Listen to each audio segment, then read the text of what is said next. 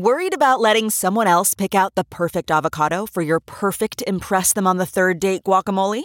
Well, good thing Instacart shoppers are as picky as you are. They find ripe avocados like it's their guac on the line. They are milk expiration date detectives. They bag eggs like the 12 precious pieces of cargo they are. So let Instacart shoppers overthink your groceries so that you can overthink what you'll wear on that third date. Download the Instacart app today to get free delivery on your first 3 orders, while supplies last. Minimum $10 per order. Additional terms apply. CarMax is putting peace of mind back in car shopping by putting you in the driver's seat to find a ride that's right for you. Because at CarMax, we believe you shouldn't just settle for a car. You should love your car. That's why every car we sell is CarMax certified quality, so you can be sure with upfront pricing that's the same for every customer. So don't settle. Find love at first drive and start shopping now at CarMax.com. CarMax, the way car buying should be. The partisan nature of the U.S. system absolutely eats and destroys every issue that it comes into contact with. It demands full allegiance to whatever people think, and it means, by default, roughly half of the other people are meant to not agree with you on the issue. I don't believe that Bitcoin is only for half the people, and I don't want only half the people to be interested because of some preemptive partisan stance. Welcome back to The Breakdown with me, NLW. It's a daily podcast on macro, Bitcoin, and the big picture power shifts remaking our world. The Breakdown is sponsored by Nexo.io, Abra, and FTX, and produced and distributed by CoinDesk. What's going on, guys? It is Monday, January 31. We have had a hell of a first month of 2022, haven't we? Today is no exception, as we are talking about Arizona's Bitcoin legal tender proposal. But first, if you are enjoying The Breakdown, please go subscribe, rate, review, or if you want to get into the conversation in a deeper way, join the Breakers Discord. You can find the link in the show notes or go to bit.ly/breakdownpod. Finally, before we dive in, the standard disclosure. In addition to them being a sponsor of The Breakdown, I also work with FTX. So Friday was one of those days where I'd locked all the shows for the weekend, and then boom, some great, interesting, fascinating news comes out after I'm done, leaving me to wait all weekend to share and discuss with you guys. This time, that was news that a state senator in Arizona had introduced a bill to make Bitcoin legal tender in the state. So today we're going to discuss the bill itself, the game theory around states going after pro-Bitcoin consumers and businesses, which includes not only Arizona, but Texas and some others. We're going to talk about the author of the AZ bill herself, the constitutional question contained within, and partisanship in Bitcoin and crypto more broadly. So, SB 1341 was introduced by Senator Wendy Rogers, a Republican state senator in Arizona. The idea of making Bitcoin legal tender, which you'll probably be familiar with at this point because of El Salvador, means that Bitcoin would necessarily be accepted for the payment of debts, public charges like fines and service charges, taxes, and other state duties. Functionally, this bill would be about requiring Bitcoin to be accepted as payment to discharge private debts, taxes, or other payments to the state. There are, as you might imagine, some pretty big implications on how cryptos are taxed. Bitcoin is currently taxed as an asset, which attracts capital gains when it's sold for USD. The way that foreign currency exchange is currently set up is a very different tax system. So if Bitcoin were legal tender, it's a pretty open question if payment of taxation or payment of debts would be treated similarly as liquidating stock holdings to pay taxes, creating a capital gains tax burden, or if it would be treated more similarly to USD payments. This in turn would open up the potential of citizens running their finances using Bitcoin as their unit of account. Anyways, the point is that there's a whole lot of technical questions that come with this, which would be fascinating and have a pretty big impact on how Bitcoin evolved. But let's shift to the community reaction, and it's pretty much what you might expect. Lark Davis tweeted, "If Arizona succeeds in making Bitcoin legal tender, then it is a very big deal. It has around the same population as El Salvador, but more than 10x the GDP. Plus, the implications of BTC being legal tender in a US state would be huge. Don't expect it to be easy." Stephen Cole points out how hospitable Arizona is in general to Bitcoin right now, writing, "Bitcoin in Arizona, legal tender bill introduced, Intel and TSMC chip production facilities, Chamber of Satoshi accelerating local merchant adoption, Weekly meetups in Phoenix, Gilbert, and Tucson. Conference coming in Phoenix, January 2023. In addition to Arizona, however, a lot of folks are also talking about Texas and the broader game theory of state-level adoption. Dennis Porter writes, a candidate for governor of Texas laid out a plan for Bitcoin legal tender in his state, and less than a week later, Arizona drops a bill to define Bitcoin as legal tender. Game theory is beautiful. Mark Moss tweets, the balkanization intensifies. The Fed, Treasury, White House scramble to clamp down on Bitcoin. States like Arizona and Texas are moving to make Bitcoin legal tender. Slim Trady writes, it was all over the news. Arizona and Texas are leading the charge, and states will pour in if the bills get any support at all, which they will. People are looking for something to turn to, and Bitcoin is still easily one of the most untapped assets for mainstream U.S. investors. Nexo is a trusted and easy-to-use crypto platform where you can buy cryptocurrencies at the touch of a button and start earning up to 17% annual interest that is paid out daily. They support all of the major assets on the market and even allow you to swap one asset for another or borrow cash against your crypto without selling it. Nearly 3 million people in over 200 countries trust Nexo with their digital assets. So whether you're just getting started or you're a seasoned pro, get the most of your crypto today with Nexo at nexo.io. Today's episode is sponsored by Abra. Join over 1 million users and conquer crypto with Abra, an all-in-one, simple, and secure app where you can trade over 110 cryptocurrencies, get 0% interest loans using your crypto as collateral, and earn interest with up to 14% APY on stablecoins and 8.15% APY on Bitcoin.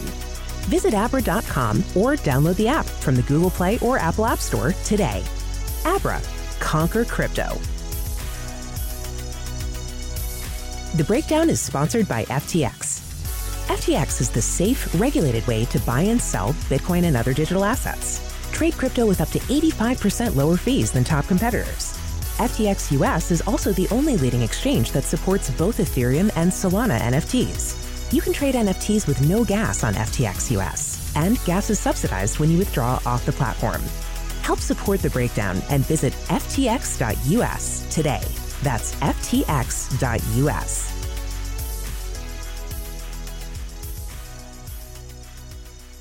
Clearly, we need to go to the Texas part of the story, and there are currently 3 men running for governor of Texas who have all come out as pro-Bitcoin. That includes incumbent Greg Abbott, as well as Don Huffines and Alan West.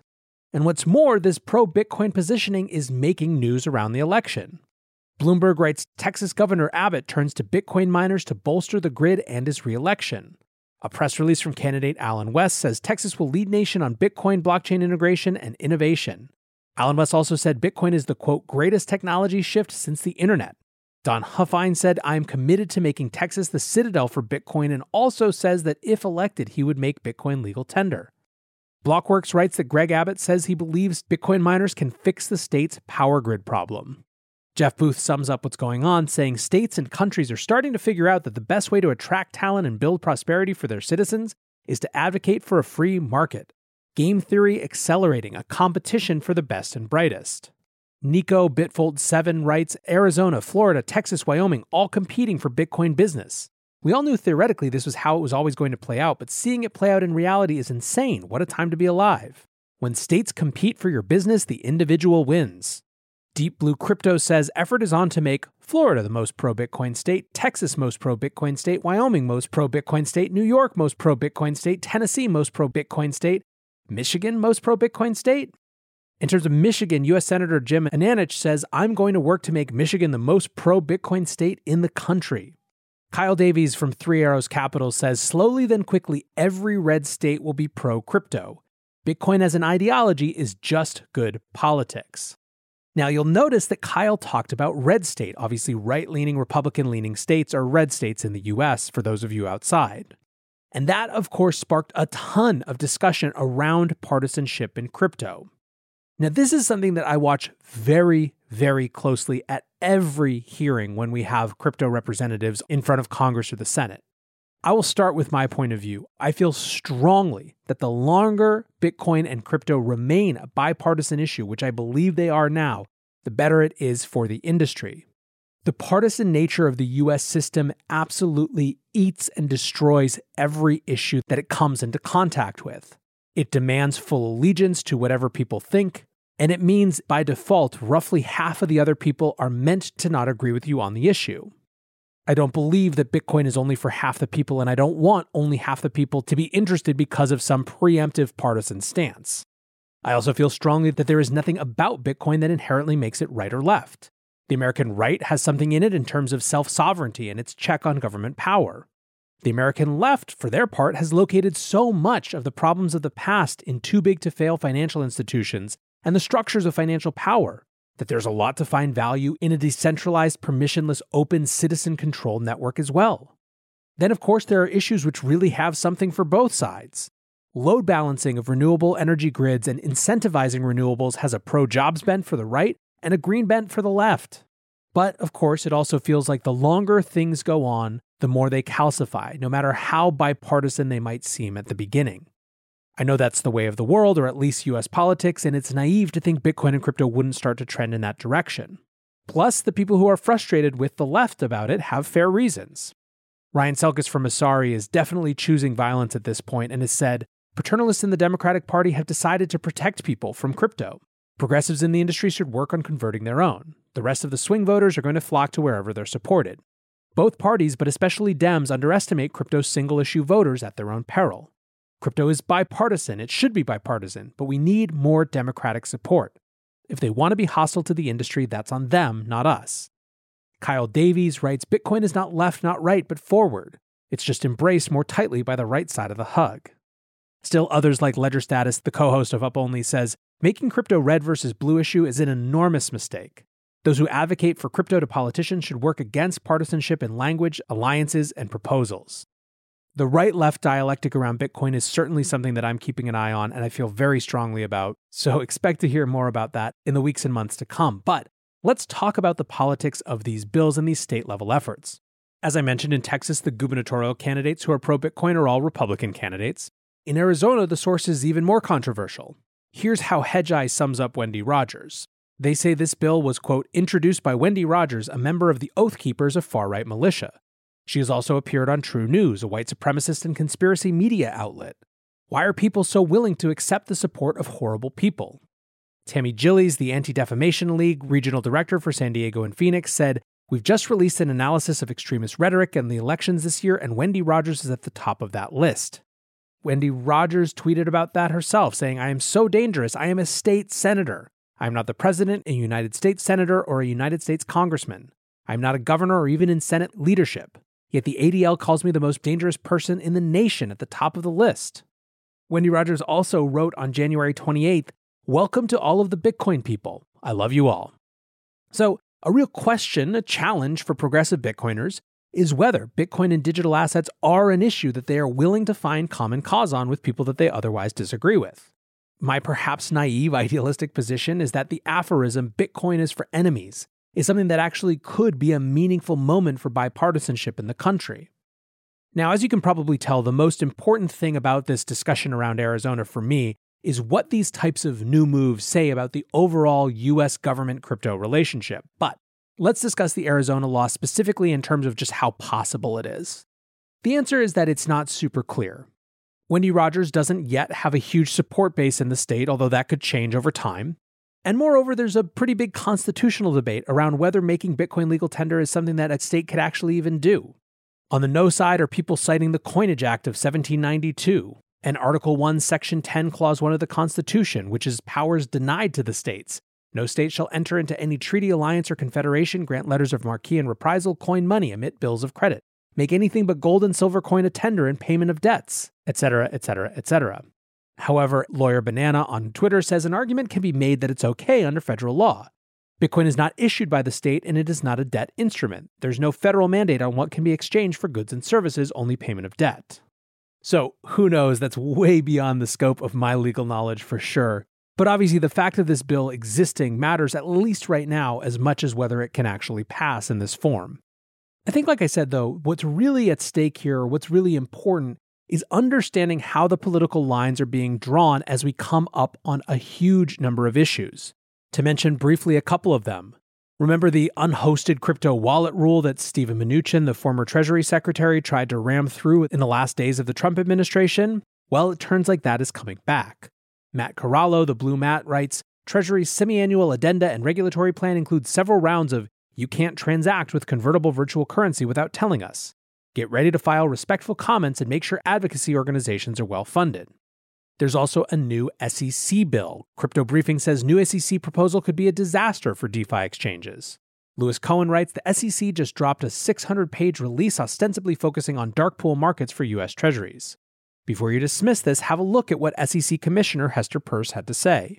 Quote, "A final message to those who operate any service that is designed to facilitate any communication between potential buyers and sellers of any type of security. Read this release. Even if you have nothing to do with government securities or even fixed income or with traditional securities, read this release, preferably as soon as it's published on the Commission's website. It covers a lot of ground and you should not assume that it has nothing to do with you because it probably does." Nick Carter sums up, TLDR SEC looks to be covertly expanding definition of securities exchange to encompass automated market makers and DeFi protocols, and maybe even interfaces and block explorers. 30 days to comment. Then, of course, you probably saw headlines around crypto as a national security issue. Forbes says, a matter of national security. Reports reveal Joe Biden's surprise Bitcoin, Ethereum, and NFT plan. Punk6529 points to a Barron's piece saying, Barron's, White House wants crypto rules as a matter of national security. Always turn up your antennas when the main framework is national security. It's usually not great. Eric Weinstein writes, we should talk about national security and the money supply even before we talk about national security and crypto.